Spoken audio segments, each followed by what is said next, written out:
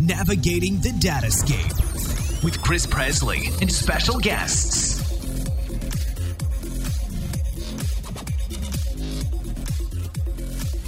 Welcome to episode 47 of the Datascape podcast. I'm your host, Chris Presley. In this episode, we're going to recap the latest cloud updates since our last mass cloud update podcast.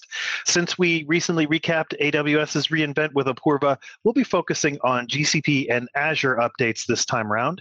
Coming up in the next few weeks, we'll also recap the spring Microsoft Ignite conference, and we'll start talking a little bit about the finances behind cloud and cloud adoption during the pandemic. So lots of great shows coming up. Back to today's show, we're welcoming Pierrig Lassault back, who will be discussing the latest GCP updates. Hey, Pierrig, welcome back. Hi, Chris. Thank you for having me again. Yeah, this week I'll be talking about GCP. Awesome. And never a complete show if we're talking Microsoft. Warner Chavez rejoining us. Hey, Warner, how's it going? Good. How are you guys? Very happy to be back here today. And the cloud never sleeps, people. So let's see what's been going on. Right on. Okay, so today I think we'll start with some GCP updates specifically in infrastructure. So Pierrig, why don't you talk to us about the latest service directory update? Right. There is a new service that was implemented by Google, which is a service discovery endpoint. So if you are familiar with products like Zookeeper or Consul or etcd, this is what it's like. It's Google's implementation of this. So Google provides us with a REST API to store service metadata of some sorts. And the idea is for you to facilitate orchestration of microservices in regards to load balancing and microservices intercommunications. And so it makes all of that easy. It comes with, as I said, a REST API or endpoint, so you can just HTTP post and get as you would usually do. And there are also some client libraries provided in Python and Java, which make simplify your code quite a bit. So yeah, this is a great feature that was added. And it should be noted that load balancers now have integrated support for this, so they are able to read information out of this service discovery to configure backends automatically for you. So yeah, a great new service. That sounds interesting.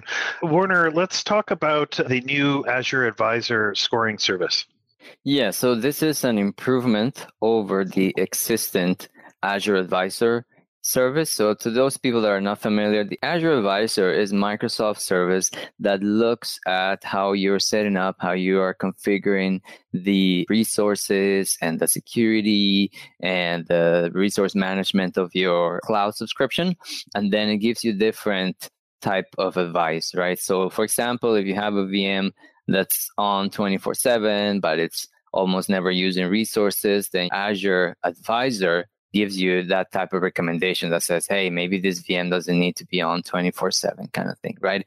And these types of recommendations are split between cost, security, reliability, operational excellence, performance, and Microsoft keeps adding more and more categories over time. The cool thing about this, of course, is that this Azure, the Advisor score is basically a way for you to measure in a holistic way how well you are doing against all these different recommendations, right?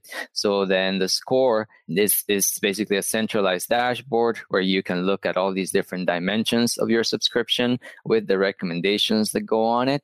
So then you can assess if your cloud subscription is configured in the way that Microsoft recommends, if you're taking advantage of the cost savings that are up to it, so you can do some optimization and you can report on it, obviously, right? And the cool thing about it is that because the score is an actual measurement, then you can also trend it and track it over time and be able to provide some KPIs around it, right? To say, look, Azure Advisor score started at number X, and now 3 months later, after we've been doing some cost optimization and some best practices reconfigs, now our Azure score is up to, X plus 20%, whatever the number might be, right? So it gives us something to trend and track over time to measure how well we are configuring and managing our cloud subscription.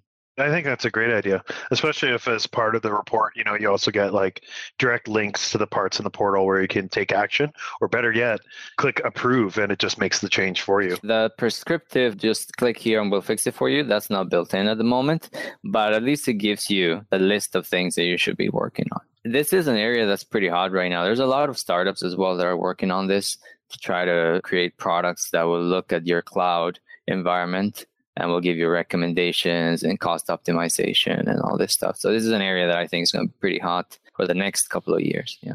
Potentially a great way to drive consulting engagements. Right now, our score's not very good. Let's see what. Exactly. Absolutely. Well, better yet, I mean, what would many companies pay to be listed as contact your possible trusted advisor, and then list Pythian or some company that can help you.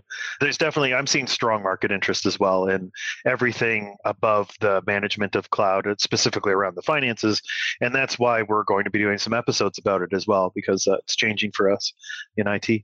And on the topic of billing, Pirig, why don't you talk about the GCP cloud billing change? Oh, right. So this is just a small addition to cloud billing, but I thought it was interesting. They just added support for PayPal.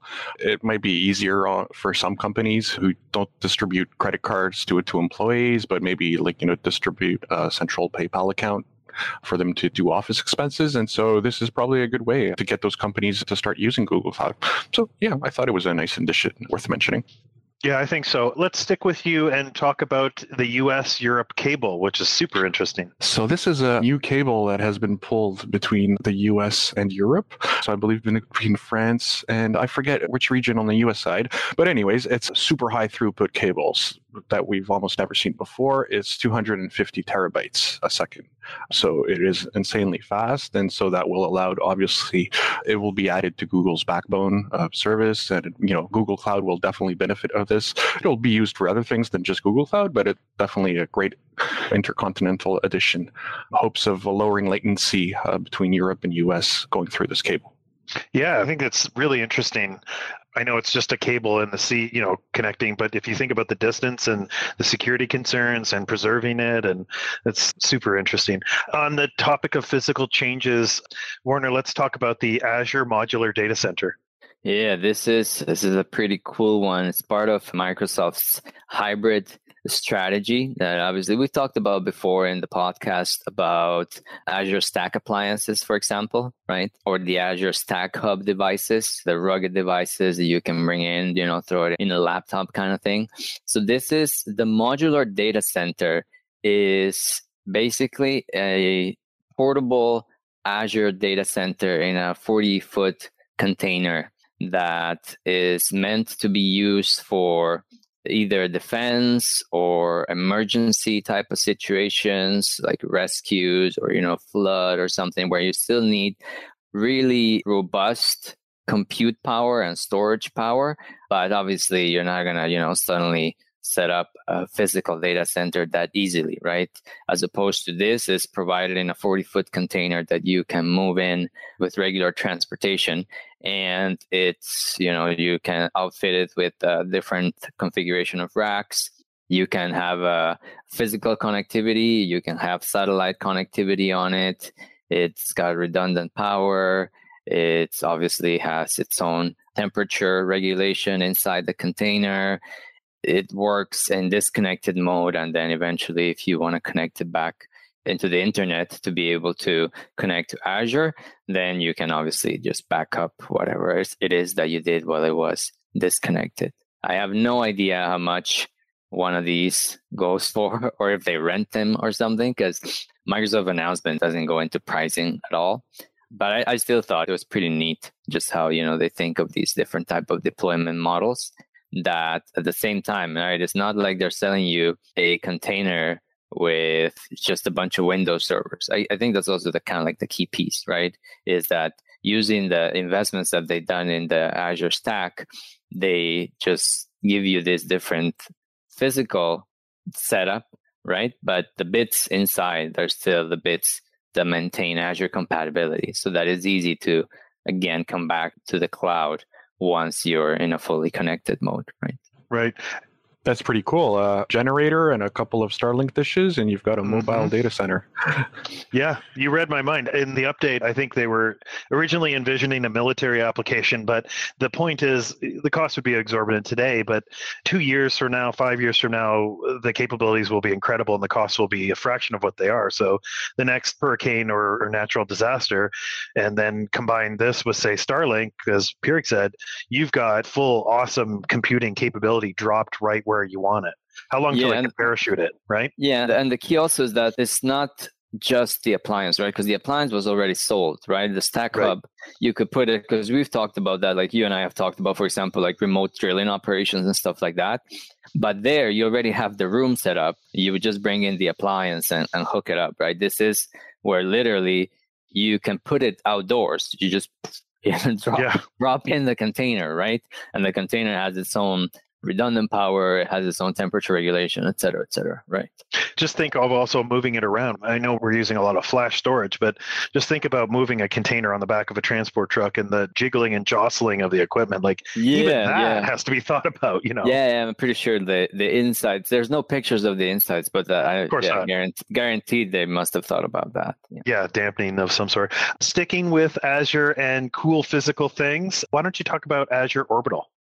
So Azure Orbital, I guess it's in kind of in the same vein of, how many physical things can we replace with software, right? So Azure Orbital is a satellite ground station as a service, right? So Microsoft has its own satellite dishes. And then instead of having to have a ground station, if you just use one of the services with one of their partners that's already operating satellites, you just sign up for Azure Orbital and you basically have a ground station, obviously deployed completely through software and integrated with Azure, right? So this opens scenarios as you can do Earth observation. If you sign up for something that you're interested in, then once it's in Azure, you can apply whatever you want to it, to the images. You can do ML on them, or you can do some AI on them. Maybe you're doing some sort of custom mapping, et cetera, et cetera. You can use it for global communications as well. So some of the things they mentioned could be in-flight connectivity, maritime connectivity, cruises, video broadcasting, a lot of stuff like that, right? And again, it's just you don't have to deploy anything physical. You don't have to rent some physical space on a ground station or anything like that. It's all, as a service provided as software. Microsoft is the one that's actually partnering or building their own ground stations. At this point, they probably have their own ground stations. I wouldn't be surprised. But yeah, anyway, it's one of those things, again, where we see if it can be turned into software, it will be turned into software. Pretty hard to compete with that with Pirig, but why don't you talk about Cloud Composer? Yeah, so this is not going to be as cool as that, but I thought it was important because Cloud Composer is a product I use a lot, and I did have some issues in the past with it during upgrades, so I noticed this one. So Cloud Composer is Google's version of implementation of Airflow. So Airflow is your typical ETL orchestrator. So when I build data lakes for customers, it's probably one of the core tools to orchestrate all the different pipelines to ingest data and stuff. If you manage your own Airflow cluster, it's not that easy to upgrade. There are a lot of steps. There are a lot of things to do. You've got to upgrade several Docker images, but more importantly, you've got to often, not necessarily all the time, there would be some database upgrades to be done. That database is hosted on Google's end, so this is abstracted from you, but previously during upgrades, we could see some difficulty upgrading. If the database was quite big, the timeouts were just too short for the upgrade to complete successfully. Those sort of things. So they've improved the database upgrade quite a bit and the whole process of retrying and failures during the upgrades.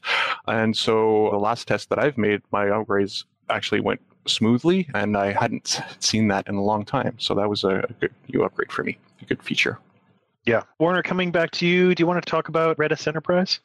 Yes, so Redis Enterprise is the newest version of Redis that is available in Azure. Azure has had a managed Redis for a long time, by the way, so to people to make it really clear about the history of this. But this new Redis Enterprise has been developed in direct partnership with Redis Labs to bring it to Azure and optimize it for Azure. So it goes beyond the initial offering that Microsoft had, which was basically, we have the open source Redis and Microsoft built it into a managed services, right? So now we're coming in with this new version that's officially partnered with Redis Labs to bring in their latest goodies of the Redis software and deploy it as a managed service inside Azure as well. And they're coming with separate different tiers as well. So you can have it on regular storage. You can have it on flash storage if you want as well. You have zone redundant replication, because for those that are not familiar with it, Microsoft has been adding a lot of redundant zones to many of its regions around the world. So for a long time, Microsoft had more regions around the world than AWS, for example, but AWS usually had at least 3 availability zones on each one of those regions, right? Whereas Azure had some regions only had 1 zone. So that's been corrected for a long time by Microsoft. And now we're seeing a lot of, or if not almost all of the services have zone redundant availability, right? So this Redis Enterprise now has zone redundant replication. It has the capability to have caches on NVMe flash storage to make it really fast and have 2 levels of cache, right? Like main memory and the NVMe as well. New types of enterprise modules developed by Redis Labs. For example, a rich search on the cache components, the Bloom filters on searching on the cache components, ability to even do time series data on cache data. And it has also private link network isolation. So this was something else that is a big requirement nowadays on a lot of companies that are looking for full network isolation for the services they deploy, and they don't want any sort of internet-facing endpoints. So we see this coming up a lot now. A lot of services are offering private links, and this one is offering private links now as well. And of course, because it's also just natively supported by Azure now, then it has first-party support for setting up through the Azure portal, full integration with the Azure AD security, with the Azure monitoring and logging, and also integrated with the Azure billing and any sort of quotas and cost measure controls that you have set up on your Azure subscription as well. And Peard, coming back to you for Secret Manager. Right. So Secret Manager is a GCP product where you securely store passwords and you get your applications pull secrets of any type, such as passwords, out of it securely. And so I found this interesting because Google added automatic expiration of some of these secrets. And I see this as being the first step in implementing auto rotation of passwords. So I'm expecting that we will soon reach a point where we won't even longer know the password that's stored in Secret Manager. It'll automatically be updated in your application with a code snippet that you could run in a Cloud Function. So a good way of, I think, of automating password rotation. That's pretty cool. Yeah, I agree. Passwords and security is a topic we obviously need to keep talking about, but in many cases, passwords as a securing method don't work very well in my mind and don't work well for consumers either, or IT. So I've read about some really fascinating strategies about not having passwords and in relation to certificates and password managers and whatnot. So really great. Not as sexy sounding as, a data center in a box or satellites, but very, very important as we read about all the security breaches that are happening too often. So Warner, coming back to you, let's talk about the Azure Hybrid Benefit for Linux. Yeah, so just to give a quick intro on the concept of Azure Hybrid Benefit. So the Azure Hybrid Benefit are these basically usage benefits that Microsoft gives to people that already had pre-existing licenses for software, right? So obviously, the first thing that comes to mind is customers of Microsoft that were heavily invested in Microsoft technology on premises, that had Windows Server licenses or that had SQL Server licenses, right? And then Microsoft created the Azure Hybrid Benefit to basically say, look, if you bring, even though you already paid for this license for us, but if you say that you're going to migrate this, let's use Windows Server as an example, you migrate your Windows Server to Azure, then we'll discount this Windows Server pay-as-you-go heavily over, let's say, the next 2 or 3 years, right? And you get a really good discount in the licensing to basically recognize that you already paid for that, right? So the cool thing about this is that this Azure Hybrid Benefit is coming now for Linux as well, for the customers that were actually running Red Hat Enterprise or SUSE Linux Enterprise as well. So Microsoft obviously has done a partnership here with Red Hat and the SUSE Enterprise server devs to be able to probably split in some way the cost of the licensing, right, to make it as an incentive for these people to choose Azure as their go-to Linux cloud data center, right? So I thought that's pretty interesting as well, because the obvious choice is that obviously Microsoft is going to do this for Microsoft software, but through their own secondary deals, they can actually expand this benefit to other companies that we wouldn't have thought about before, right? So this is just starting here with Red Hat and SUSE, but who knows? We might see other types of deals down the line. Maybe it will be an Azure hybrid benefit for SAP, right? Coming down, something like that. It basically opens up for Azure hybrid benefits with all sorts of third parties, as long as Microsoft can find some agreement to it. And keep in mind also, interestingly, Red Hat is now owned by IBM, which technically is still in the cloud game, right? But here they are still offering the Azure hybrid benefit, right? So it's an interesting situation as well, as we see how these cloud players develop. Somebody must have crunched some numbers and said, well, it makes more sense to at least get some money back from Microsoft for this hybrid benefit than try to force Red Hat customers to use the IBM cloud, because that wouldn't happen anyway, right? Yeah, that's probably a tough row to hoe. Let's come back to you, Peregrine, and let's talk about some of the new features in BQ's new UI. Yes, so BQ is provided with a new UI that's currently in testing. It's not GA yet, but usually you can just enable it by the click of a button in your interface. So yeah, I mean, Google did a pretty good job here. They're bringing pretty much a SQL IDE to the browser. That's very cool. So it's a new layout of the BigQuery interface. On the left-hand side, the panel where you would see, you now have a section that's called SQL Workplace, which opens your query editor. And then you see the other BigQuery services, such as data transfer, query history, job history, etc. And you can now fold that down to make your screen a lot bigger. And you get the new user interface to run SQL queries. So you get a lot of new features. So you get tabs. You can now have several tabs, not browser tabs, but tabs in the IDE itself. So you can have multiple queries. You can compare tabs. You can have two tabs side by side to compare queries. You can also save tabs to recover them later. So when you close your browser, you open it back and you can restore your tabs. There is now IntelliSense, I believe, as auto-completion for SQL. So basically you start typing the name of a data set, the name of a table, it auto-completes for you. Functions also auto-complete for you for, like, I don't know, a timestamp conversion or whatever. It'll auto-completes. So that's very cool stuff. So yeah, I think it's pretty cool. The downside I found is that on a 13-inch laptop, it's a bit small. But on a decent-sized monitor, it's actually completely usable and it's very good.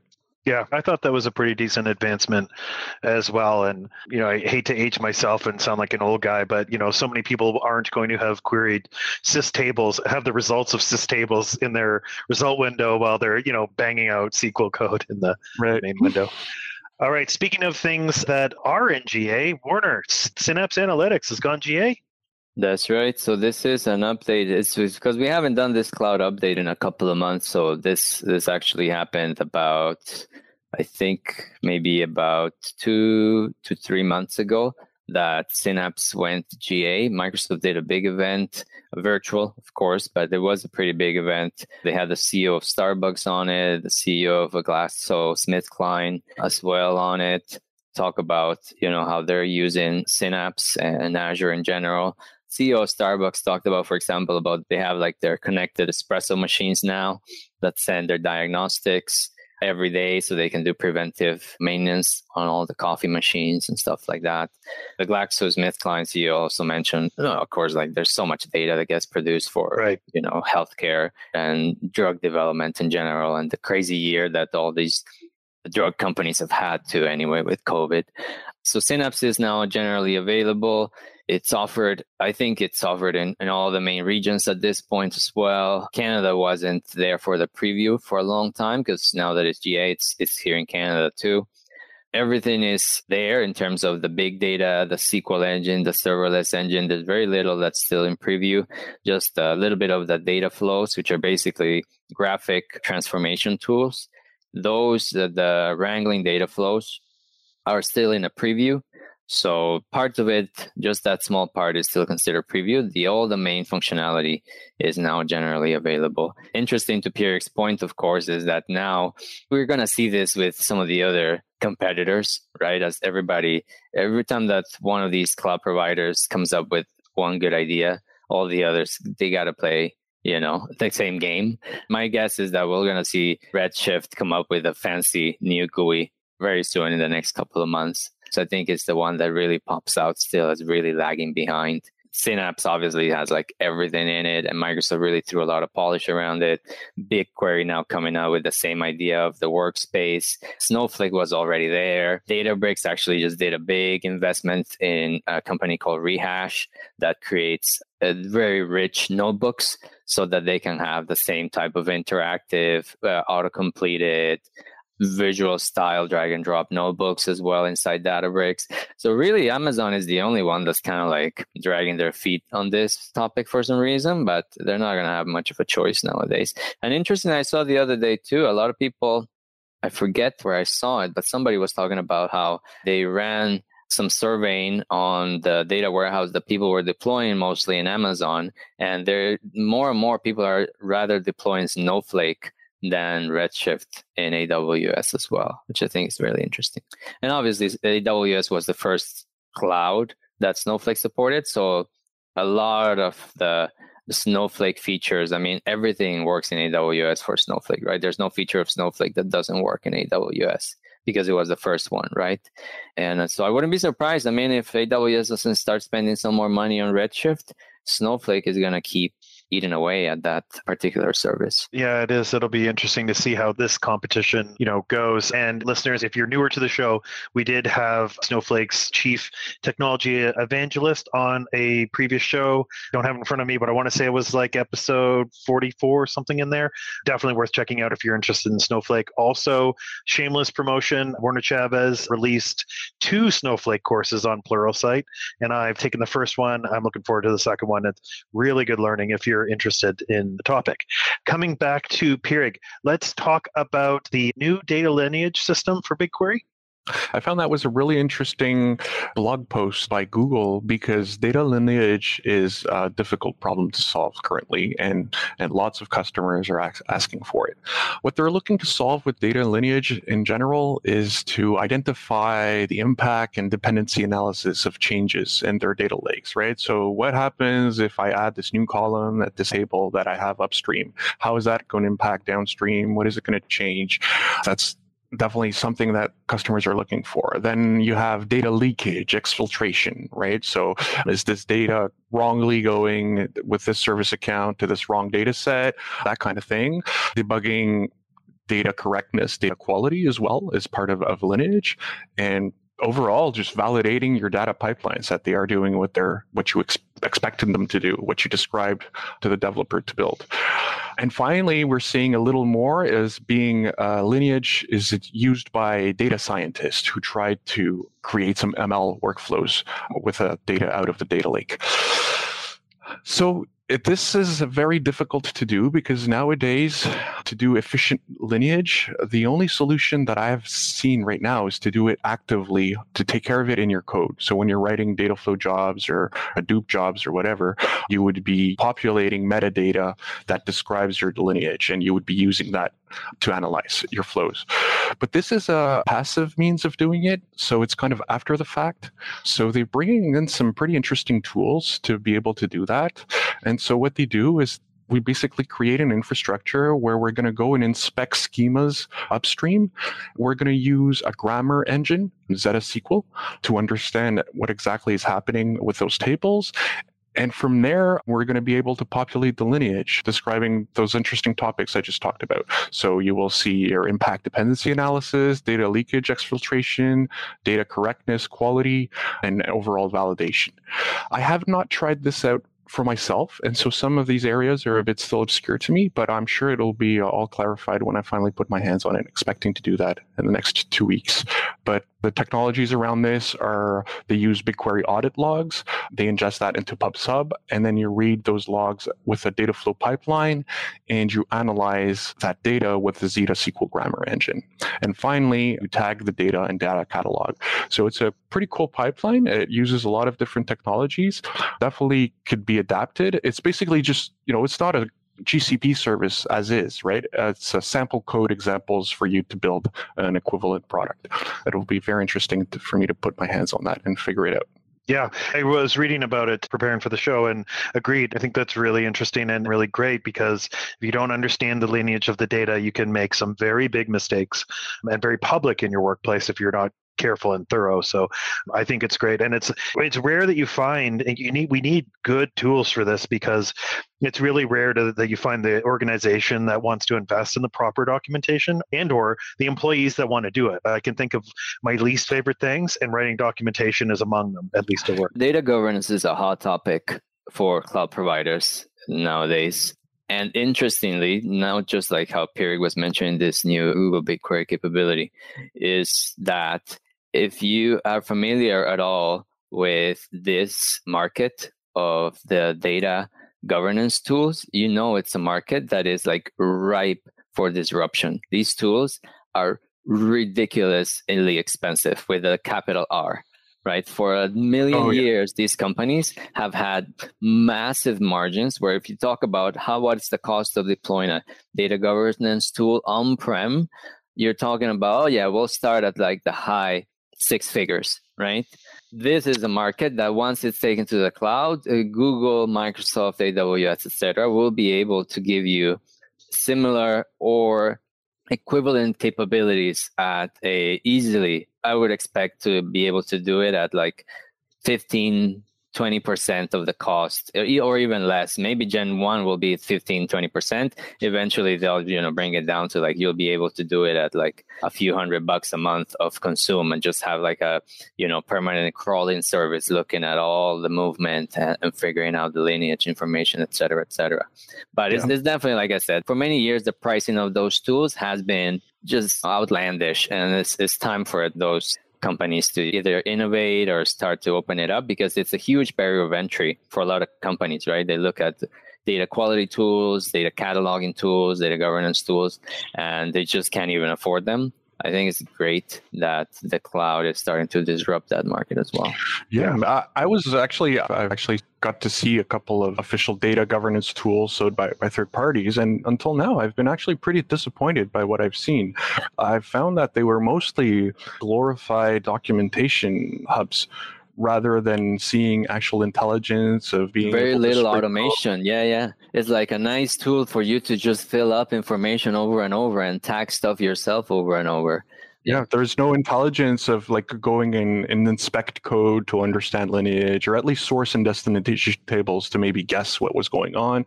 None of that, right? So I was a bit surprised. I'm happy to see something like this a bit more scientific at play. Yeah, agreed. So let's stick with you, Pierre, and let's keep the topic going with real-time data integration and BigQuery. Yes. So this is an interesting functionality to Cloud Data Fusion that has been added recently. So you are now able to replicate in real time some databases, specifically SQL Server and MySQL, directly into BigQuery. And so this is a CDC, so Change Data Capture tool. So basically what it does, it reads audit logs on your source database and replays them in BigQuery. So now you're going to tell me, but wait, MySQL binary logs and MS SQL logs aren't compatible. They're not in the same format. So how does this work? Well, that's the little trick is you actually need to use a third-party tool called Debezium, which is a change provider for various databases. And it currently works with SQL Server and MySQL and more coming soon.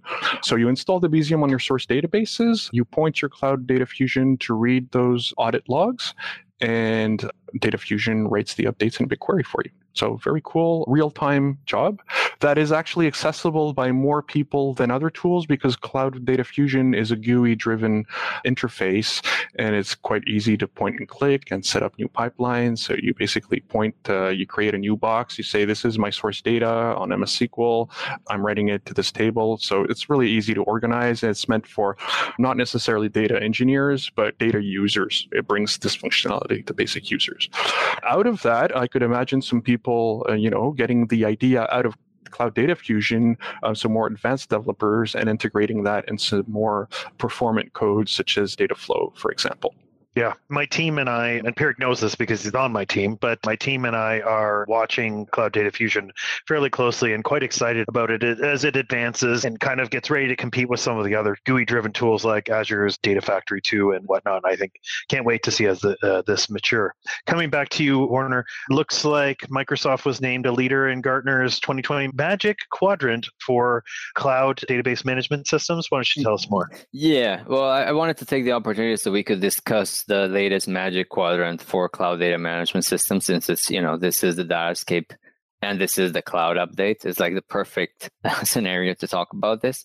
So I'm just, to the listeners, I'm just going to give you the rundown of what I find interesting about this latest Magic Quadrant. It was published in December, so it's a 3-month-old. For the most part, Gartner just does these once a year for each one of the categories. There's usually cloud data management systems, there's business intelligence, there's also the analytics Magic Quadrant. So there's 3 or 4 pertaining to data Magic Quadrants.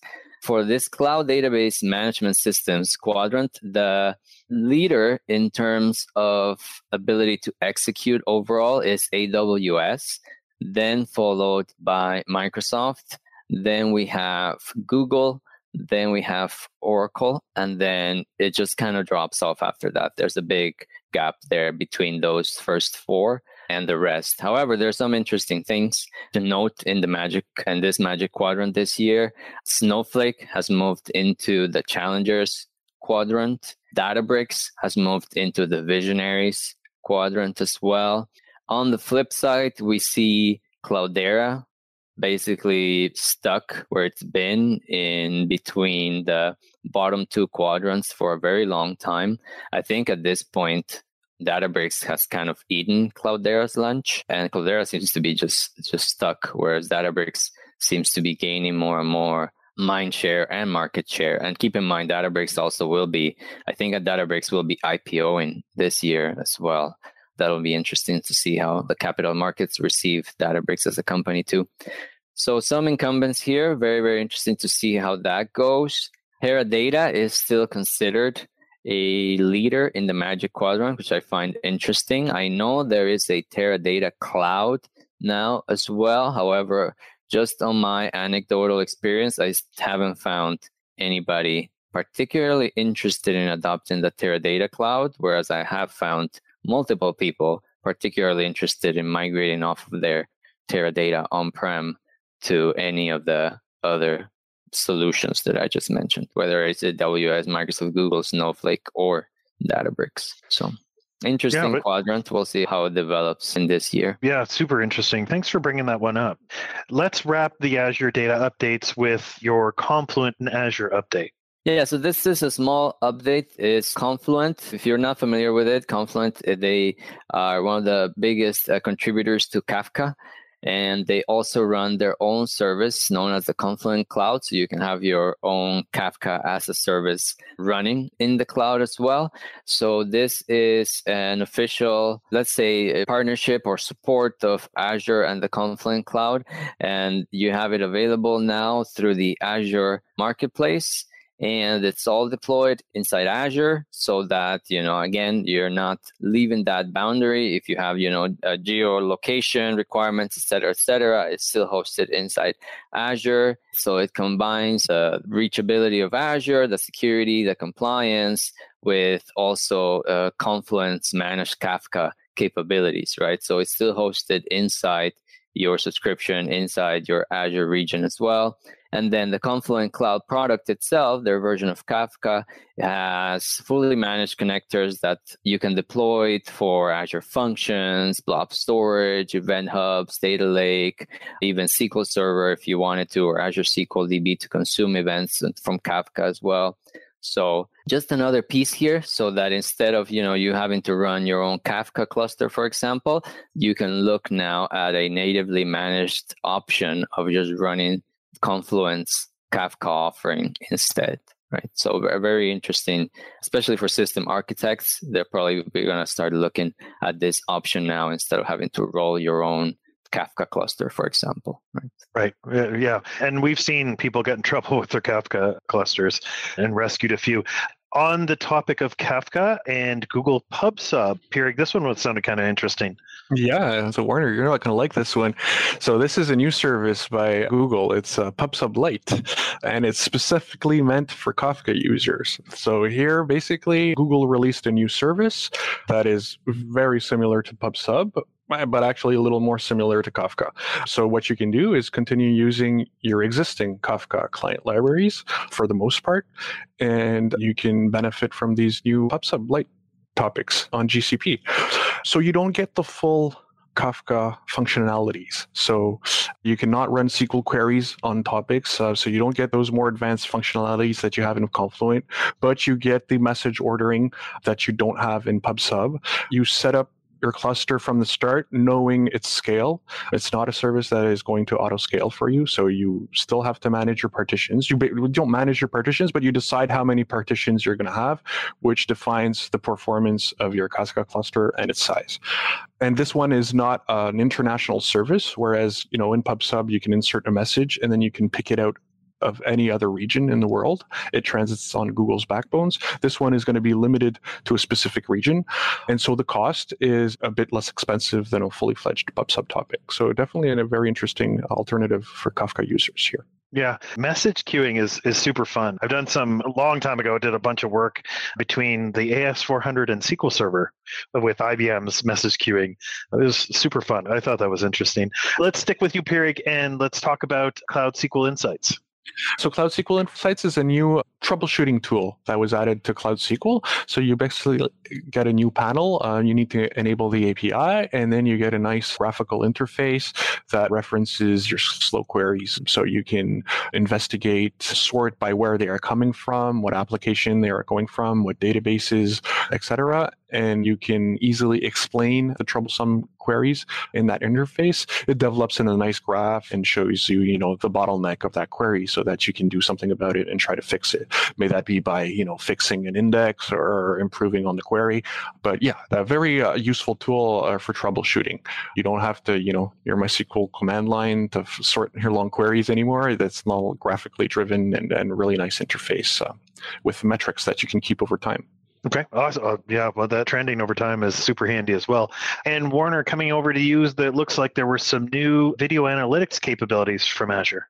Yes. So this is part of Azure's cognitive services. There's a couple of new video analytics features that I thought would be interesting for us to discuss. The first one is that there is now a cognitive service that can do live spatial analysis, which obviously nowadays with the whole thing of the pandemic, there is now an interest in a lot of businesses in controlling how people are moving through a space in real time to be able to, either tell people to move farther apart or to stay in a particular zone or to count how many people are inside a particular area, et cetera, et cetera. So you can have this live video spatial analytics module that is capturing video from a real-time stream, for example, and then do things like, count how many people are in a particular zone within the camera's field of view, see if a person crosses a particular line or a particular area,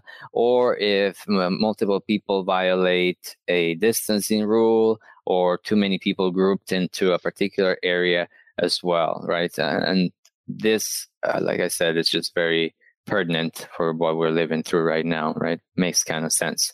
And then the other thing that was also provided is that you can bring, not only Microsoft is providing, this is a module that is created by Microsoft, the spatial analysis module. So you just have to consume it and set it up.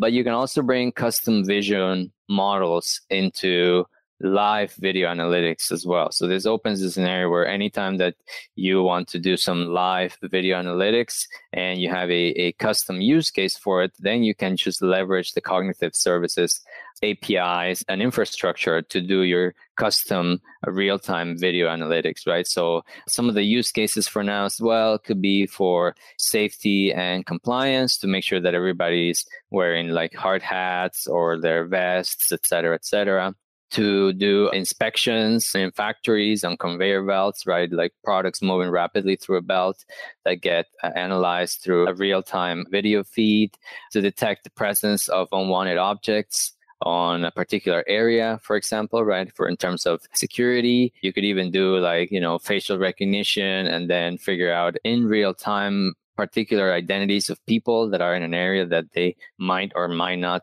are supposed to be in.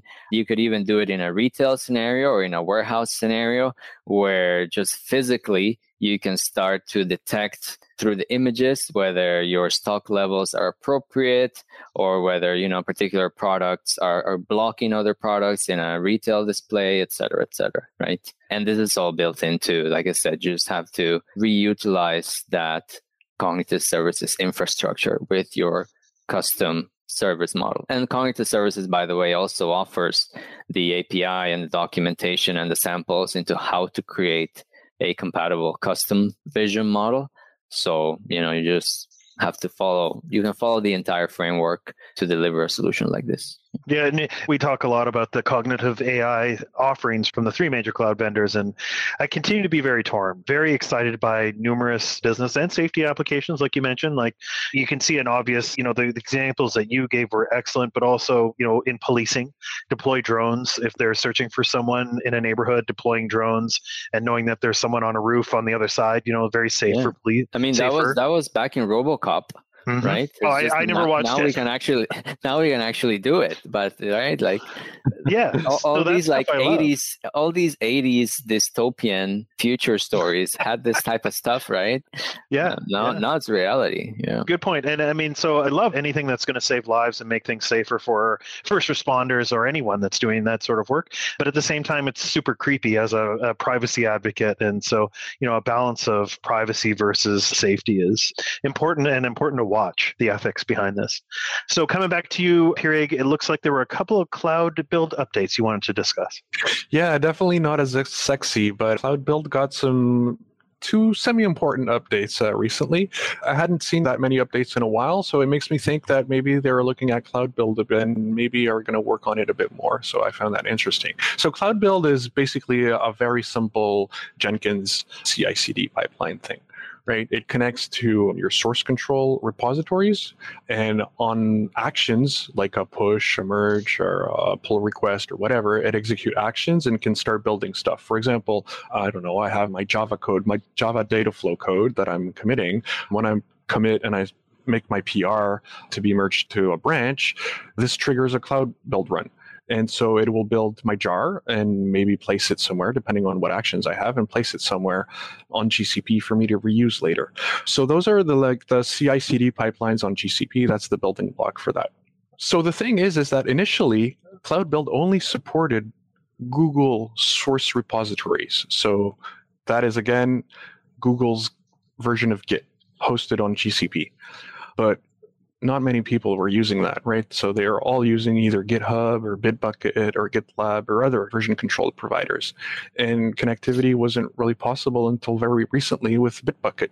So they finally added support for Bitbucket. And that's pretty cool, because I've seen a lot of customers in the past that had Bitbucket, were interested in getting rid of their Jenkins and using Cloud Build, but just couldn't because they had to migrate all the repositories over to Google source control. So yeah, that unlocks that. So that is pretty cool. Another thing that wasn't possible until recently was to use Google Secrets. So I was saying, you're building an application that needs to have a password inside of it to connect to a JDBC, let's say a JDBC connection or whatever.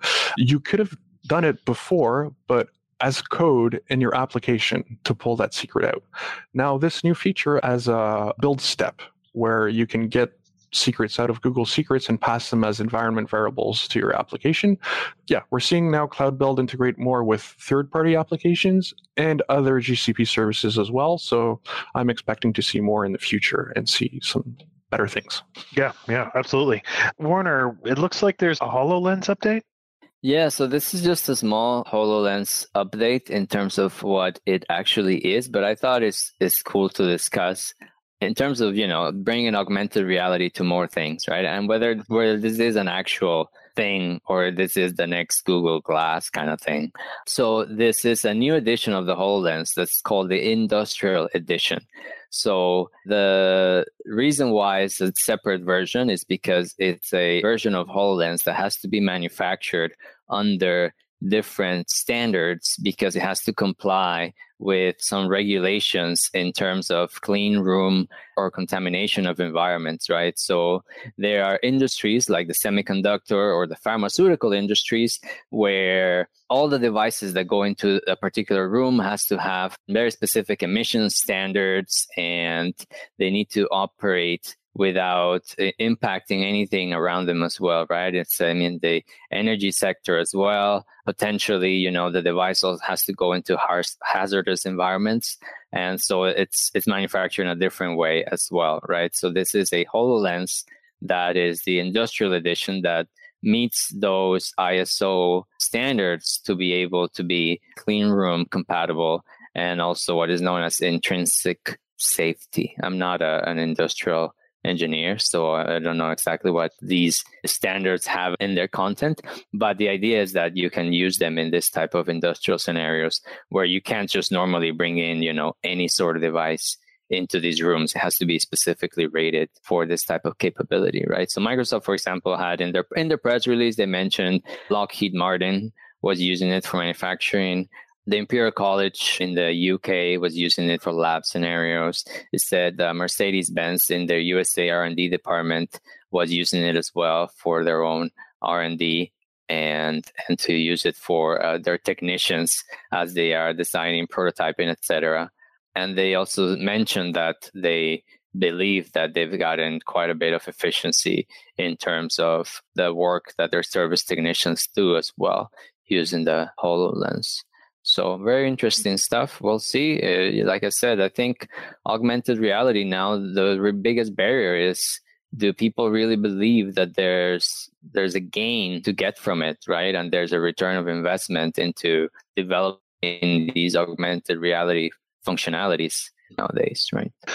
Yeah, and like you, I couldn't reflect on the impact of ISO certifications on the HoloLens, but I have been following HoloLens since I heard about it through the Microsoft conferences years ago, and I think it's fantastic technology. I think it will be popular and will bring great gains from everything to medicine in remote locations for civilization to industrial applications where you're collaborating virtually. And just think, all the factory jobs that can't be done from home, at least the engineering and thought leadership and QA maybe HoloLens can enable I think that. It makes a lot of sense too to focus on this, like instead of focusing on the consumer market, right? The consumer market is there a consumer market for augmented reality? I don't know if there is. The devices are probably not super cheap to manufacture either, right? But in an industrial environment, I feel like it's an easier sell, right? If you make the tooling so that you can develop the solutions to use it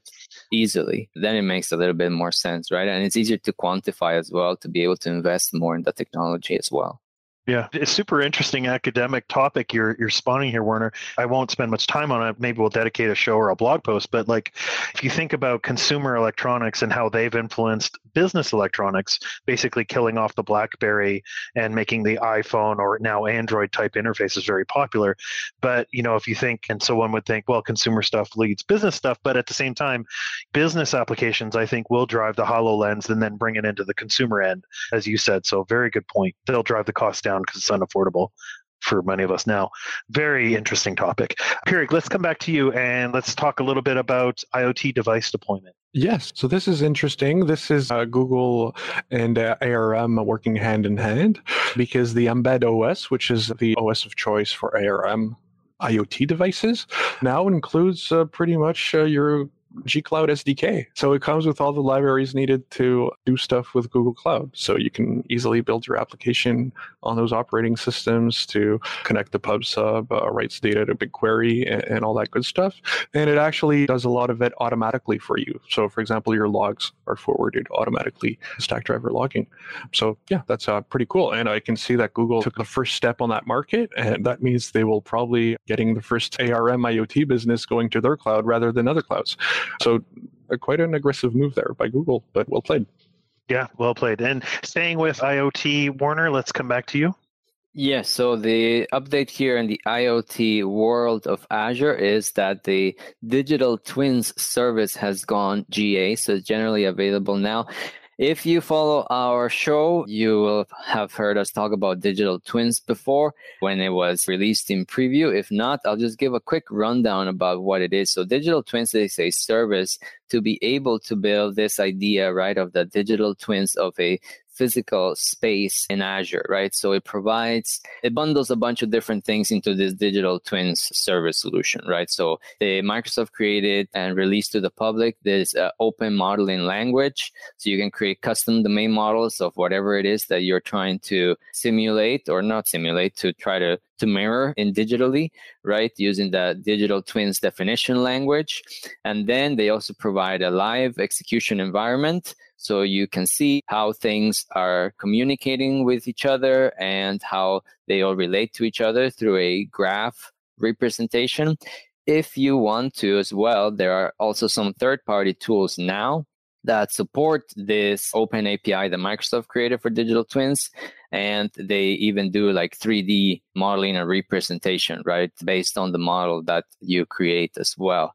And then it's also fully integrated with Microsoft's IoT stack, including the IoT Hub, right? So you can easily onboard the IoT devices, you can authenticate them, you can decommission them, et cetera, et cetera. And last but not least is it has full support to output all the IoT data into either log analytics to just do some time series analysis, or to do storage archiving in Azure Storage. Or if you just want to do like full-blown analytics and reporting, you can also output them into Synapse as well, right? So Digital Twins is now GA. Interesting service. We'll see how it develops, but there's no denying, of course, that IoT is a hot topic, and the easier it is for people to build IoT solutions, the better it is, right? Yeah, absolutely. Well, that wraps the Azure updates for the show. We will move over and wrap up the GCP updates with Pirig talking about Google Cloud Code Sample.